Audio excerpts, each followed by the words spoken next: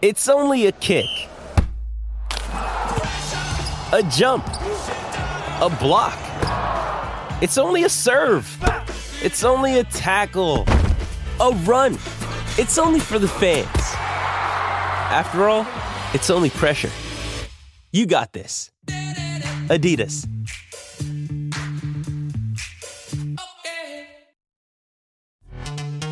This episode is brought to you by Pepsi Wild Cherry. Pepsi Wild Cherry is bursting with delicious cherry flavor and a sweet, crisp taste that gives you more to go wild for.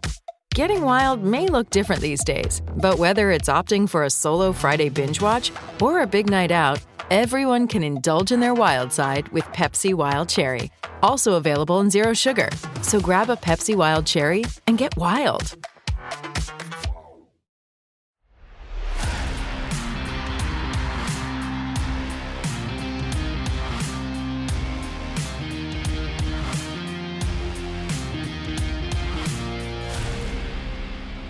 Welcome into another edition of Talkin Ducks. Oregon getting the big-time victory over Oregon State in what is the final rivalry game of the Pac-12 era for both Oregon and Oregon State. We'll talk about this defense that was finally able to stop the run.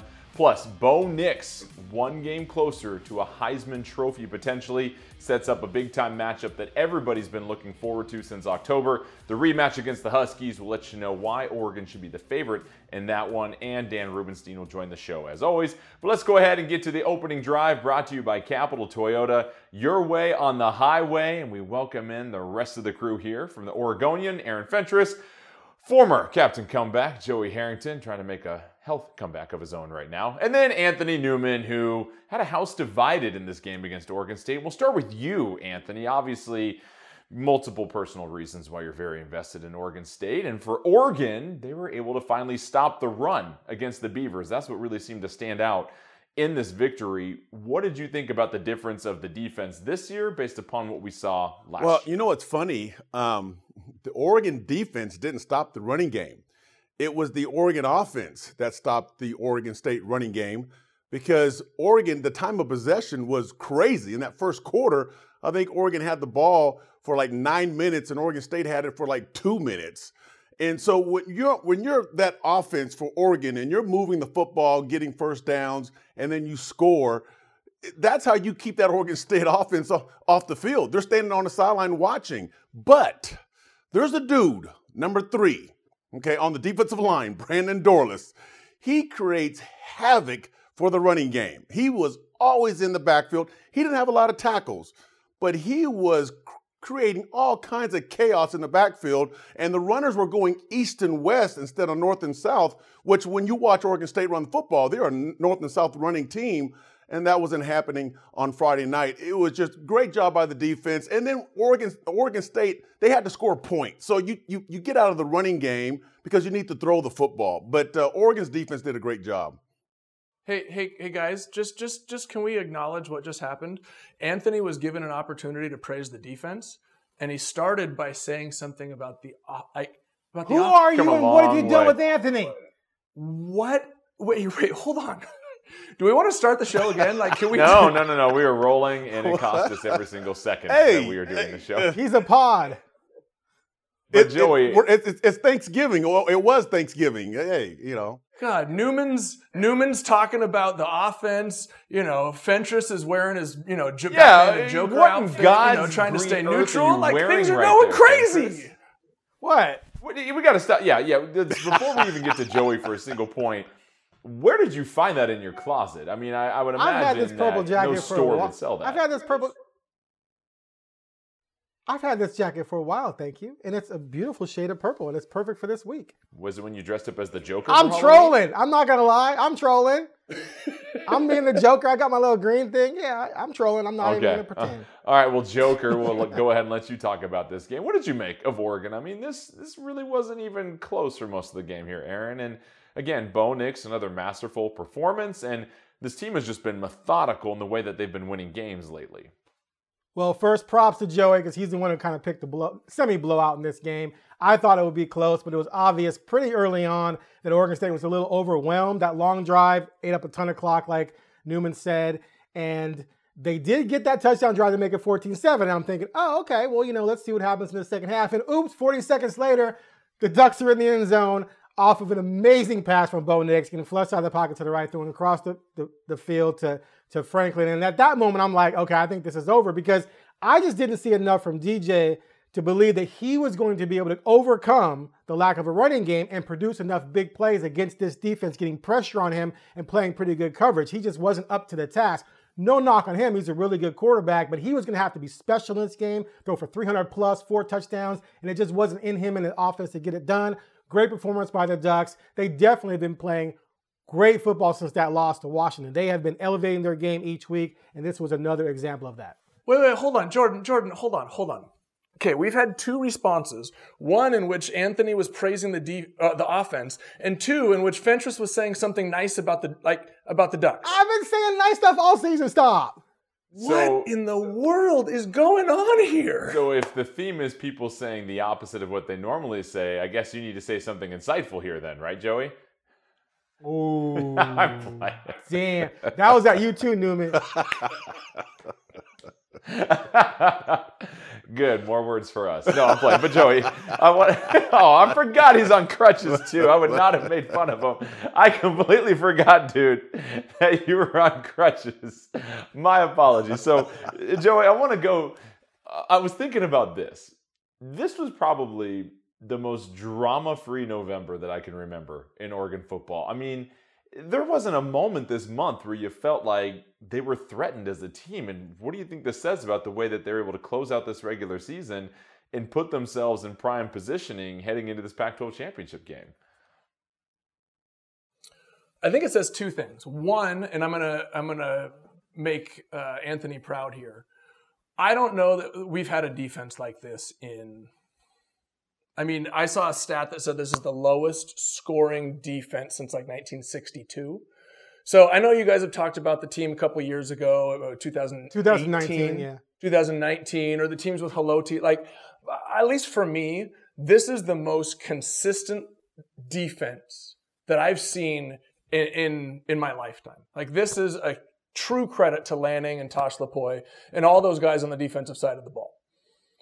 Oregon has historically been in close games in November, because the offense stumbles a little bit or the defense gives up these big plays, and all of a sudden you've got yourself a close game. Not only was the defense phenomenal, but Bo Nix, we keep saying it week after week.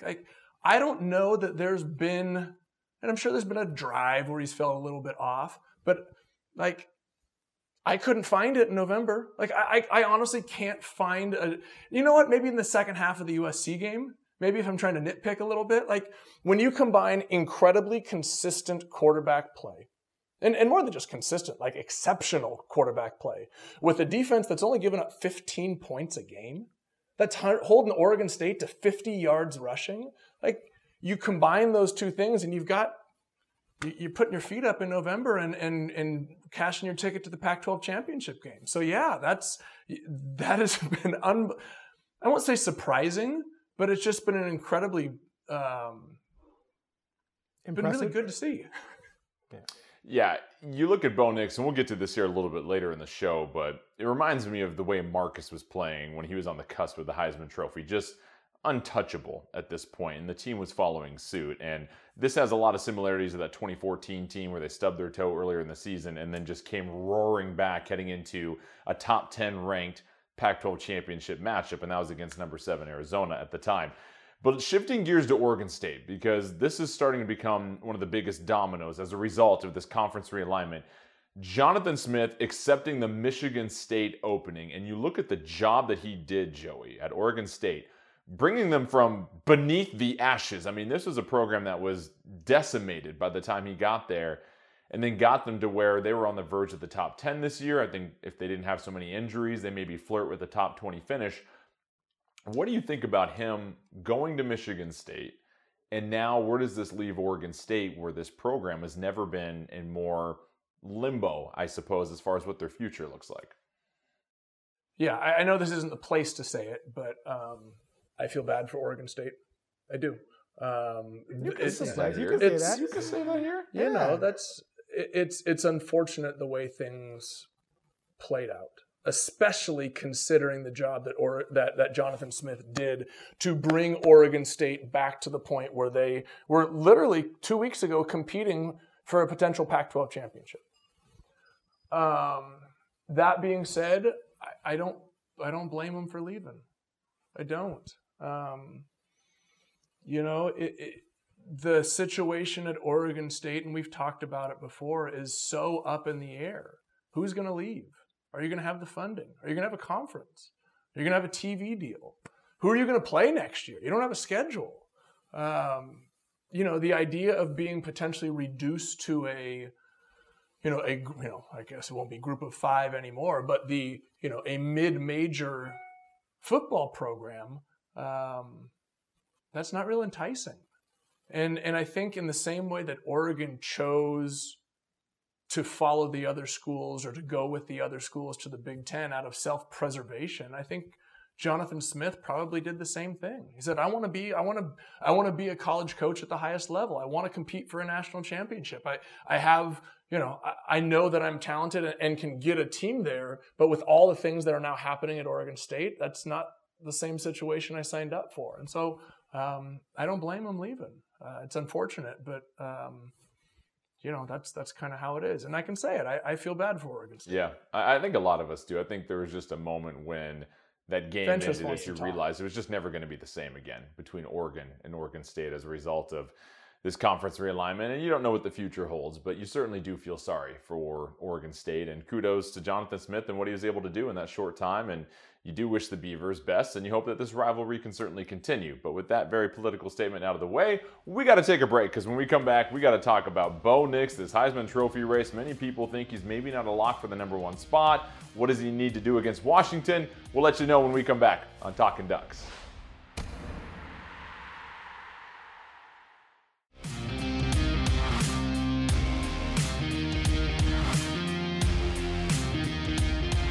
You're watching Talkin Ducks, built by Par Lumber. Welcome back. Time now for our legendary moment, brought to you by Abby's Legendary Pizza. Well, back in October when Oregon fell to Washington on the road, a missed field goal that could have sent the game into overtime, many people circled this date coming up, December 1st. Would this be a rematch of Oregon versus Washington? The conference erasing the North versus South nonsense, putting the 2 best teams in the conference against themselves, and this is what the conference was thinking. Now, the Pac-12, as a sense, has a lock for one of the top 4 playoff spots, potentially.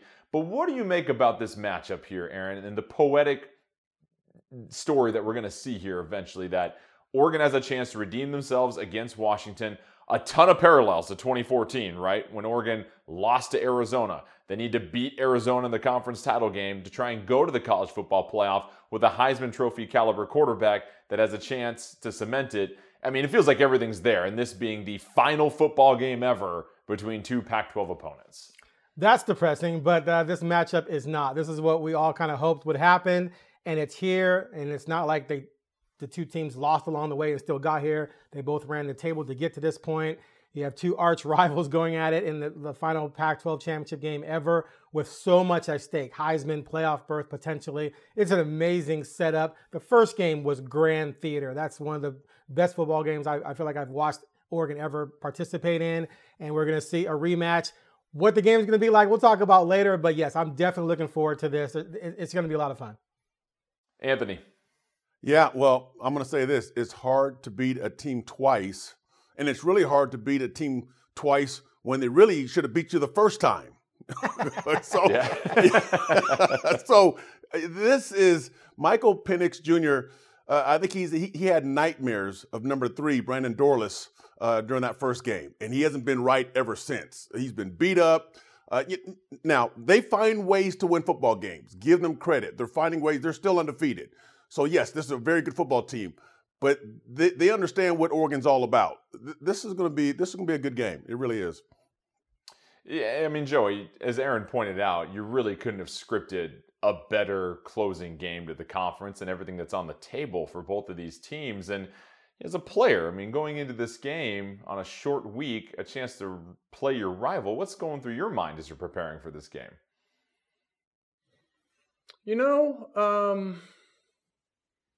this is one of those moments where you feel like you're almost there. Like you can reach out and touch it, right?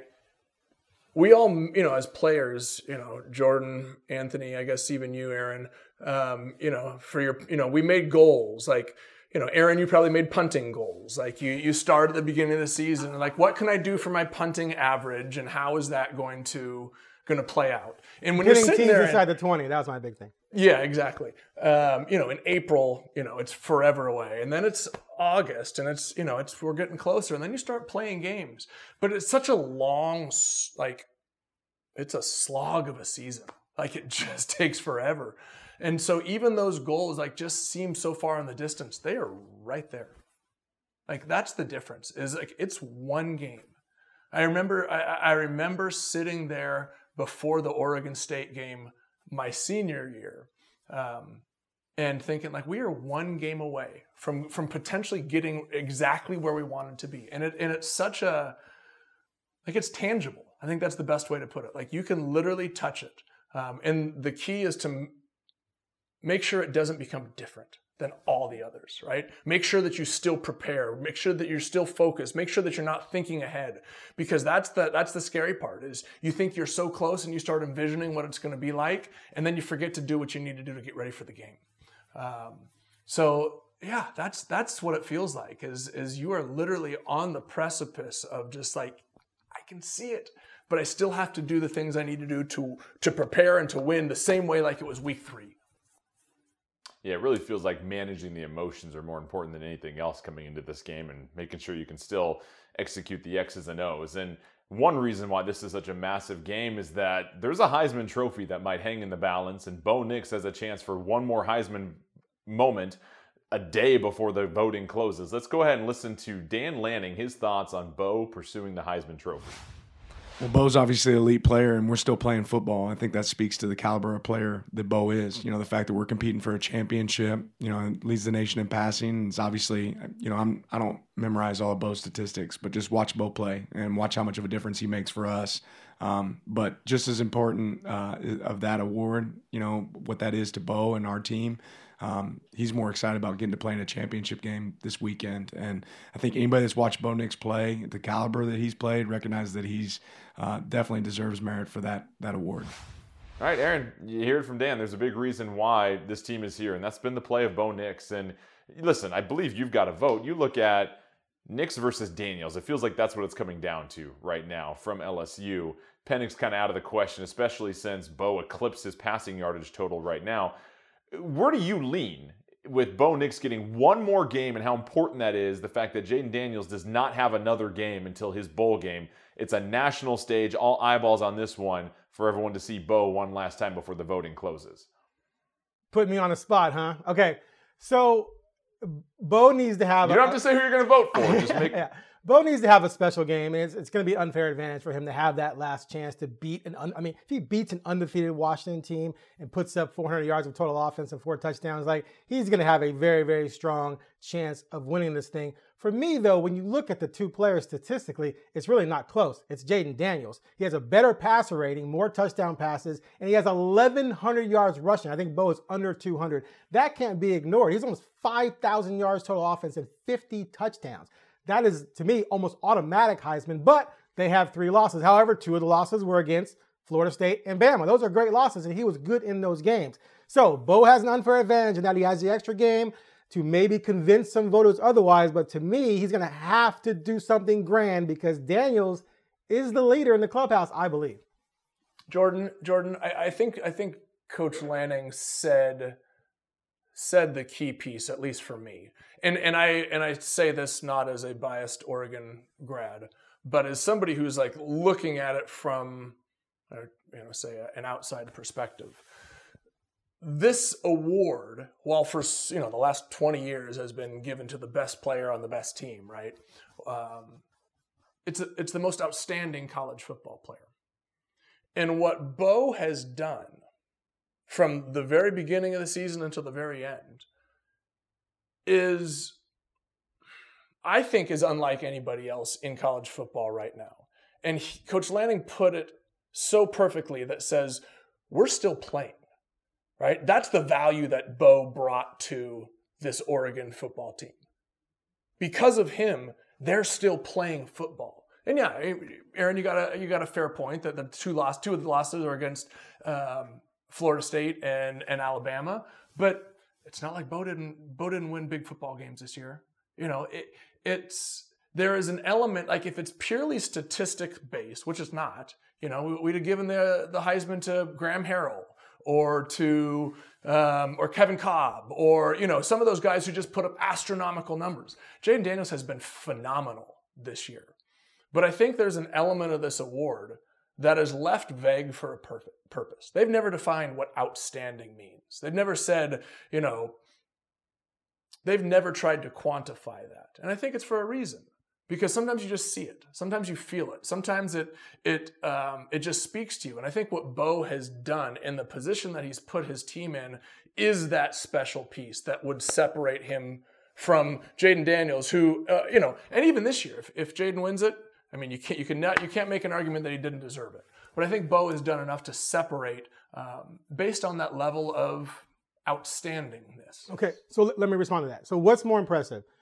Going 9-3 with a defense that gives up 27 points a game, or going 11-1 with a defense that gives up, as you pointed out, 15 points a game? You're saying Lanning says that we're here because of Bo. Your defense is giving up 15 points per game. You're hardly in games. The one game they were really in, they lost. So the defense has been a huge part of them still winning, whereas Daniels lost games to two really good teams who have one loss combined, who were able to put up more points to overcome him in those games because of the defense. So I'm saying I'm not going to penalize Daniels because his defense isn't as good as Oregon's defense, and his numbers are just way better than Bo's because he's rushing for 1,100 yards and 10 touchdowns, which Bo's not fair. good. Fair, I can hear that point, but I'm going to push back on your numbers thing because Jaden Daniels playing into the fourth quarter against Georgia State so that he can put up 500 yards and 8 total touchdowns. Like that is... That and I think it feels to me like there has been some statistic padding at the end of the season. He's had a couple phenomenal games. He had a Tuiasosopo-like game with over 300 passing and 200 rushing. Like that was an unbelievable game. Tui didn't win the Heisman that year, right? So I feel like the fact that there has been this massive push to get him yards, to get him touchdowns, to get him statistics. And honestly, it kind of feels like there's been a bit of a push from the Four-Letter Network to push a narrative like, hey, this is the guy. This is the guy. You wouldn't be talking about somebody's last name that rhymes with Rhymebomb, would you? I'm not saying that. Never. What I am saying, though, is it feels like Bo was starting to separate, and then the statistics became a conversation. That became part of the narrative, and I'm not sure that really. I don't know that really does it for me. Let's give Anthony a thought. What you guys say, Anthony? Anthony. Well, yeah. Mister, you hate dual threats. You hate dual threats. Who? Me? You do. You hate No. you hate D'ing up against dual threats. Is what I mean. Well, yeah. Yeah, exactly right. But here's the thing about Bo this year. And if I'm a defensive coordinator, I'm trying to defend Bo. From the past, I'm looking at him as a runner as well. Okay, hey, he's going to run the football. We need a linebacker to spy him. So now we're taking a linebacker out of the drop because he's at the line of scrimmage watching Bo Nix if he's going to run or not. Bo Nix hasn't ran at all this year. He doesn't need to use his legs. Now, he's used his legs to get the first down a couple of times here and there. I think one game he had like maybe 40 yards rushing, and that's been the most. He's not looking to run. He is throwing the ball all over the place. Now again, let's give him let's check the box because of the supporting cast. He has a great supporting cast around him, but yet this Bo Nix, when he gets to the line of scrimmage, I see a coach playing the game. I see a young man leading this team going, hey, no, let's check out of this. Let's get to this. This is the best play for us. And then when you see Bo just back there, everything is slow motion for him. Everything is very easy for him compared to when he first got here or when he was back at Auburn. He's playing this game just effortless. And it's fun to watch, And yes, guys are making great plays, but every time you're a quarterback, your receivers are going to make great plays, right, Joey? They're going to make some great plays. I mean, it's a 5-yard throw and a 60-yard run for a touchdown. But at the same time, watching Bo put this together and win football games, okay, and only have one loss. Now, one loss, not 3, one. That says a lot. Aaron, I've been thinking about what you said. So much of this Heisman is about a moment, right? You have that moment that sticks in people's minds. I think you've got a fair point that if Bo goes out and has a 400-yard, 4-touchdown game against Washington, I was trying to think, like, what is Jaden Daniels' moment? It's the game a couple weeks ago where he threw for 3 and ran for 2, but he doesn't have that win, right? The 2 games that against the big time opponents have been losses, which you pointed out. I think this gives Bo an opportunity to have that signature win, and I think if that happens, and it happens in a way that is impressive, then I think this is an award that he wins. If they win and it's I would say mediocre, he throws for 250 and a couple touchdowns, I think we're pretty much in a coin toss, and I can hear your argument, Aaron. I don't necessarily agree with it, but I could hear your argument about why it would go to Jaden Daniels, and I think there's a narrative that's being pushed that way. So yeah, I think this is a big moment in terms of Heisman Trophy for Bo.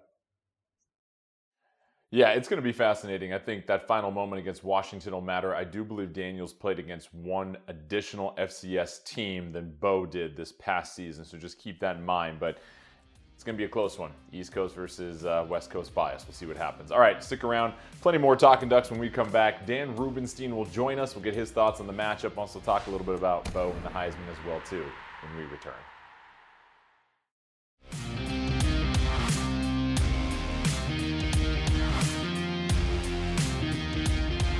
You're watching Talkin Ducks, built by Par Lumber.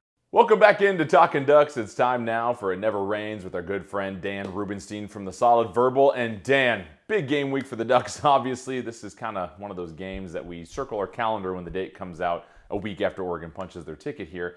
But a lot of storylines, and I want to start with this one. We just got done talking about Bo Nix and his greatness and this Heisman Trophy race that feels like there hasn't been a whole lot of national buzz surrounding it, but looking with one game left, Bo Nix versus Jaden Daniels, who many people think is going to either win it or be the competition for Bo, is this one last opportunity for Bo to vault himself to number 1, or where do you think he sits coming into this game against Washington? Yeah, there's an opportunity to put an exclamation point on his case for the Heisman. There's not much you can do to poke holes in what Jaden Daniels has done this year. Obviously, he can't do anything about LSU's defense, which took a huge step back this year. But the fact remains that Bo Nix is going to play on a stage on Friday night that Jaden Daniels will not play. He will not play in a huge bowl game. He will not play in a conference championship game. And the biggest reason Oregon finds themselves at this point is because of Bo Nix and his play this year. I actually looked at the numbers, and Oregon has the best offense in their modern, if not entire history this season in terms of points scored per drive and best net points per drive, which is offensive points per drive minus defensive points per drive. This is the most complete Oregon team, as far as I can tell, in the history of this program. And I don't think that's nothing when you evaluate what Bo Nix has done for this team lately. And he has a terrific case. There's a reason he's the betting favorite. He has been electric this year. Let's say he throws for 300 yards, 2 touchdowns, 70% completion percentage. They beat Washington. Is that enough? Do you think the voters would give him the Heisman, or do you think it's Daniels and those eye-popping numbers, especially what he did on the ground? I think it's enough. It's one of those things where I can't tell you Jaden Daniels isn't the Heisman Trophy winner, right? And it's just going to come down to personal preference. It's going to come down to geography, and it's going to come down to what voters, and there's a lot of them, decide to reward. And typically speaking, the best player on one of the best teams when competing against a player who is on a good but not great team, and you especially look back to the West Coast, and whether it's Christian McCaffrey, whether it's Toby Gerhart, there's a lot of arguments for guys who have looked like the best player in the country, but went 8-4, went 9-3, and there wasn't anything they could do about it other than do everything, which they already did. So I tend to think it'll be Bo Nix if he has that kind of performance in a win, an emphatic win, especially for Oregon. But I think it's real close. All right, getting to this matchup against Washington, it feels like decades ago that these two teams played. I mean, it was back in October. It feels like Oregon's gone on the trajectory up, and Washington has just been able to kind of stack up these wins, but they haven't really defeated anybody convincingly enough where you're like, dang, these guys are locked in and loaded and playing at a very high level. What do you see on the field is going to be the difference between these two teams come this Friday? So I think for Oregon, it's going to be the pass rush, and we saw it early on, even when they couldn't get home in the matchup in Seattle. It was guys like Brandon Dorlus getting their hands in the lane, and it was a matter of making Michael Penix uncomfortable, which he has seemed at times these past few weeks. Bad weather, good weather, whatever. Teams have made him hesitate a little bit. He's been off with his throwing. He's been off with his footwork. And so I really think it's going to be a question of, one, getting to Michael Penix along the line with as few guys as possible. And two, when playing physically against these Washington receivers, play up to the point of a penalty, but don't do anything over the top when the play is there to be made that you're also yanking down on a collar or something like that. And so that, I think, is going to ultimately decide the game, because I'm not terribly worried about the Oregon offense. I think they've looked to be in a better place than where they were in Seattle. They've utilized the middle of the field a lot more. When you look at what Tez Johnson and Terrence Ferguson have been able to accomplish down the middle of the field, that opens things up for Troy Franklin down the field.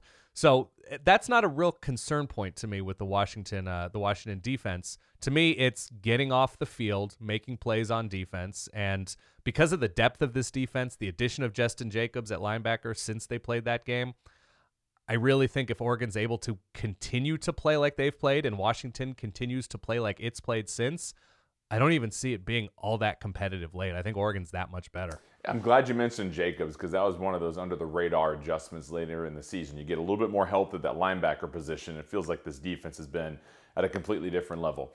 All right, the big question here, though, is if Oregon beats Washington, will they make it to the college football playoff? We know there's a lot of scenarios that can take place. The thing that could probably muck it up the most is Alabama defeating Georgia in the SEC championship game. But number 5 Oregon beating number 3 Washington, the only team that's beat them all year, if they do it convincingly, is that enough to get Oregon into the CFP?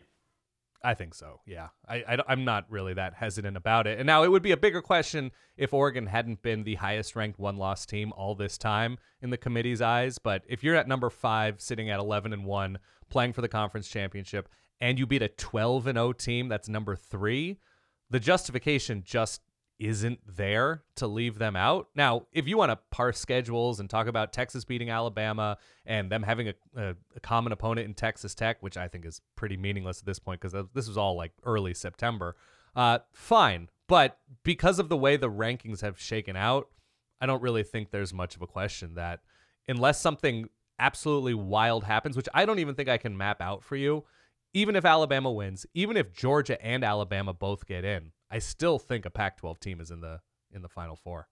Okay. A very confident Dan Rubenstein. I appreciate it. Remind folks where they can catch you. The Solid Verbal Podcast on YouTube, anywhere you listen to podcasts. I'm the more handsome and more correct one all of the time. Just like in this conversation as well, too. All right, stick around. We'll give you our thoughts on the matchup with Washington when we come back on Talkin Ducks.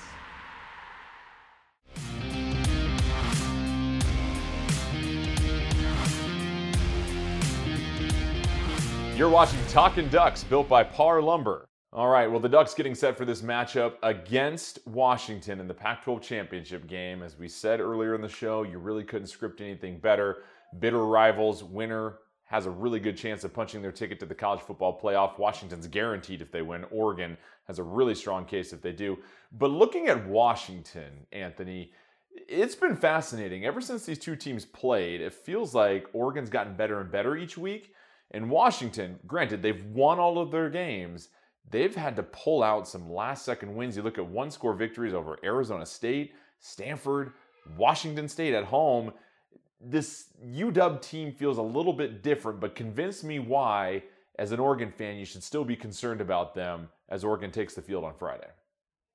Well, coaches will always talk about teams find ways to win football games. If they're struggling, they're not playing well, but they still win.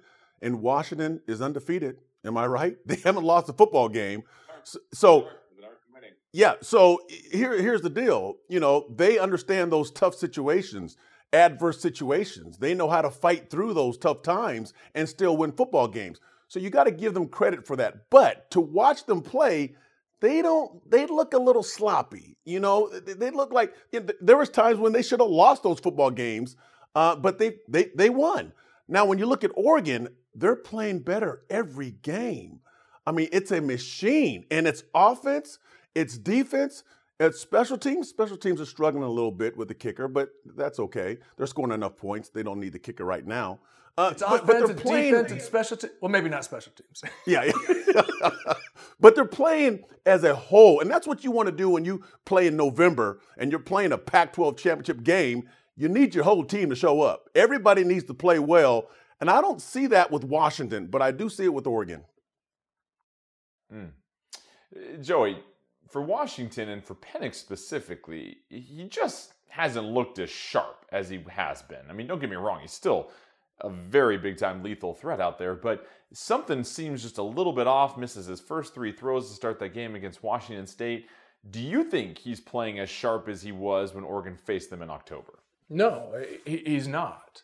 And I don't want to speculate on what or why, but I think it's a visible fact that he's not. I mean, this is a different Washington team right now than it was midseason.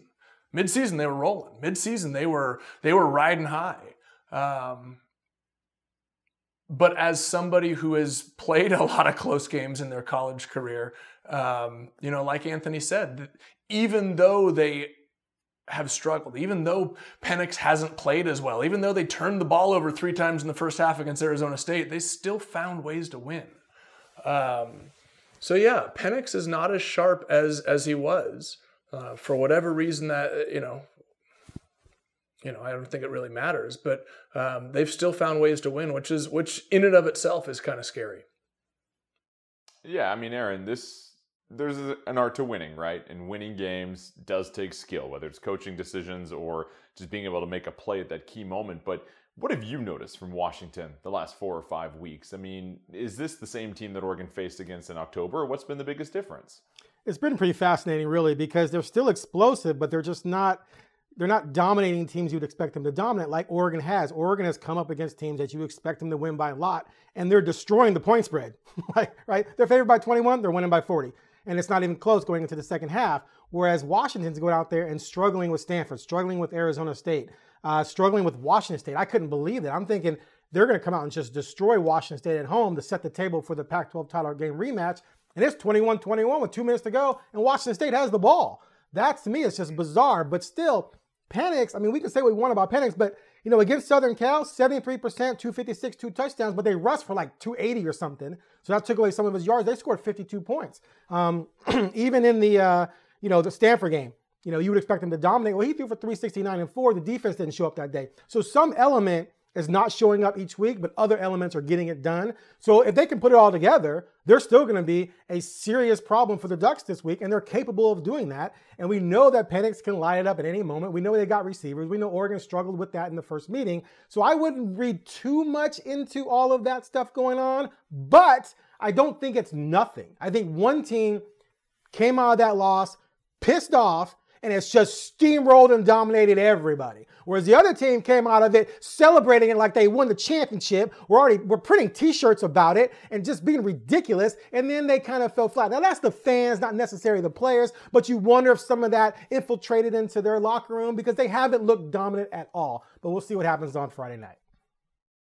Yeah, at the end of the day, this is still a Washington team that beat Arizona on the road, beat USC on the road, beat Oregon State on the road, beat Oregon at home. Say what you will, they're getting the wins. And They may not be pretty, but there's an art to closing out these games and a reason why they're undefeated. So looking at the matchup now on the field, Anthony, you've talked about it already. The defense, the pass rush, what else stands out to you? What does Oregon need to do to close this thing out and all of a sudden put themselves at the forefront of this college football playoff race in the conference? Well, they need to finish the game. The playmakers need to make plays. So you have your stars on your football team, and they have to show up when the light is very bright. In this game, Friday night, it's going to be some bright lights, and the guys got to make plays. When there's opportunities to make plays, you have to make those plays. Coaches tell us all the time, you only get so many opportunities during a game. And when that opportunity shows up, you have to make that play. So it's about playmaking, making plays on offense, on defense, the big catches, the interceptions, the sacks, tackles for loss, all those big things against a good football team who knows how to win football games. Aaron, do they need to make plays? I think they need to make plays. Is that what you got to make said? some plays at some point? Do they need to make plays? I think they need to make plays. You can't just not make any plays. Couple plays. You know, Joey, I wonder too, the play calling last time on 3rd and short, 4th and short for Oregon, there were some questions after that game as far as the way that either the plays were designed or how they were executed, right? We're not pinning it on any one person, just it did not look like Oregon performed very well in those short yardage situations. How closely do you think Oregon is looking at that and maybe tinkering with a few things? Wow, you're pulling one out here. I had completely forgotten about that aspect of that game. Which is huge. I mean, there's 4 or 5 situations like that in that game that really determined the outcome. Absolutely. We were absolutely talking about those things after the game. And because of that, I guarantee you that they're going back and looking to see how they're going to execute or how they can execute better in those situations. Because there's one thing I know that I've learned from Dan Lanning is he's not going to change. Right? That's what he's going to do. He's going to play an aggressive style of football. And so it's not a matter of going back to look and see, well, should I have made a different call? But rather going back to look and see, how do I execute that better so that we convert on that 4th down, right? So, and that's what great coaches and great teams do is they learn from their mistakes. They go back and they study it's self-scouting, right? You watch your teams. You watch the team that you're going to play when you study, but you also study yourself. Like, what mistakes did I make? You go back and watch the game. Learn, get better every week. And Oregon has done that, and Dan Lanning has shown that he's able to lead in that way. So I don't think that his style will change, but you better believe that he's going to go back and look and find a way to execute better in those situations. All right, Aaron, one more quick thought on this matchup, and then we'll get to predictions after the break. For me, it's just going to come down to which coach makes the best adjustments from the first game. That's the one thing that's cool about this. They played already, so each of them has film to go through, not just on who else they played, but they played each other. Can Oregon figure out a way to stop those damn back shoulder passes, back shoulder fades? Like, if you take that away, it's 75-10, right? I mean, can you figure that out? But can you figure out? That's a hard pass to take away, and you know that. What's that? They said, that's a hard pass to take away. It is very hard. Like, you have to commit other defenders, but then you open up things over the middle, or you take away some of your run defense. There's a chess match there. Do the Huskies figure out ways to maybe slow down Oregon's running game? Because Oregon just gashed the ball up the middle all game. You commit more inside to take that away, and then you open up things for the outside, obviously. So it's going to come down to me to which coach does the best and trying to figure out ways to slow up the things that hurt them the most the last time. So that's going to be an interesting chess match to watch unfold. All right, stick around. When we come back, we'll give you our predictions for the Pac-12 championship games. Ducks versus Dogs. Who's going to win? Find out when we come back.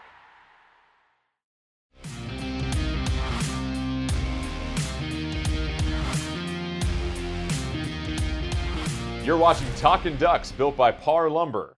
Welcome back to Talkin Ducks. Time now for Tools for Victory, brought to you by Leatherman.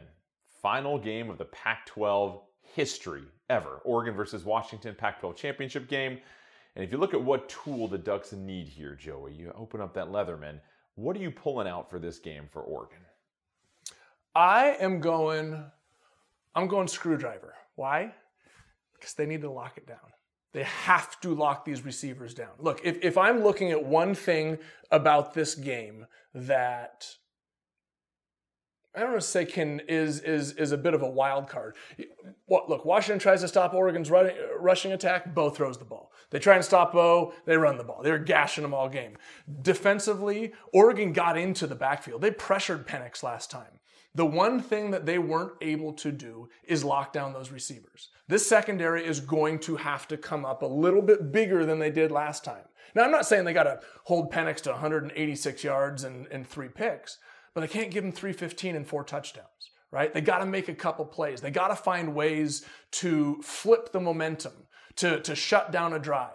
They're going to have to screw down. They're going to have to lock down this secondary. These receivers were a problem the first time, and they're going to have to find a way to slow that down, or else, we're going to find ourselves in another 38-35 type of game. All right, Anthony. You have to use every tool. Every tool that's available. You really do, because you're playing the Pac-12 championship game. In this game, you have a team that can score points. Washington can score points, or they can score enough points to win the football game if it's only 22 points. But they find ways to win football games. So you need to do everything right. You need to cut off the head of the snake. I hate to say that, but that's Penix Jr. You got to get to him. And that's what happened in that last game. Oregon put a lot of pressure on Penix and beat him up. If he gets pressure in the pocket, he doesn't like that. But Oregon didn't win that football game. Washington found a way to win the game. So you got to get up the other tools to help you out to make sure you win that football game. Aaron. Is a plow a tool? Or is that machinery? Anyway. I don't think there's a Leatherman plow, but there you go. You can send it to their R&D department. But go ahead. Hey, that's just the thing I could come up with. Look, they're not going to disrupt Penix enough to where that wins the game. Penix knows receivers are just too good. Like they're going to slow. They might have moments, but they're going to get theirs. The difference in the last game for me was really just the way Oregon just ran the ball, which maybe reduced a couple possessions for Washington and put Bo in great passing situations. They rushed for over 200 yards. Both Bucky and James averaged about 5.7, 5.8 yards per carry. To me, that's still the best way to try and deal with Washington, is to just pound their defense and then obviously use the passes in balance and keep the offense off the field a little bit. Reduce a couple possessions because you're eating clock and you're moving the ball and you're changing field position and things like that, even when you don't score. So that, to me, they have to keep doing that. If they struggle at all in the running game, that's why I said earlier, does Washington figure out a way to slow that up? If they do, then I think they have a chance, to take this game home pretty easy. Not easily, but take this game home. But if Oregon can maintain that running game, I think they have a great chance to win. Joey. My tools is corkscrew. Get ready for that champagne, because Oregon's going to win. Just do what you've been doing, honestly. Like, you were playing at such a high level. Don't overthink it. This is truly the time you want to treat it like another game and not play outside of yourself. As far as predictions, Oregon's favored by 9.5. Real quick, I'm going to give you my thoughts on this one. I think Oregon gets the win 35-24 in this one. Joey. 35-24. I'm going 38-21. Oregon's defense coming up big. Woo! Yep, I said it. All right, I love it. 21. Anthony. Take that, Lawyer Malloy and Nigel Burton. I don't give scores, but Oregon's going to win by 14. They're going to dominate this football game. And by the way, Joey, is there a plow on that? I was tool? looking for the plow. I was trying to find. Aaron, I was like, us home. You can cram it all together and plow like that way. Plow. Okay. I was like, Aaron, you got 15 seconds can for prediction. opener. I picked the Huskies to win the conference title at the beginning of the season, but I just can't pick them to win this game, even though I'm trolling with the purple jacket. The Ducks have been playing way better football. I'm going 39-33 Oregon. I knew there was hope for you, Fentress. Fentress. Be a good one. I knew We'll break there was everything hope down for you. afterwards. For all of us here at Talkin Ducks, appreciate you stopping by. You can catch us on YouTube. We appreciate the comments. We'll see you guys next week after the championship.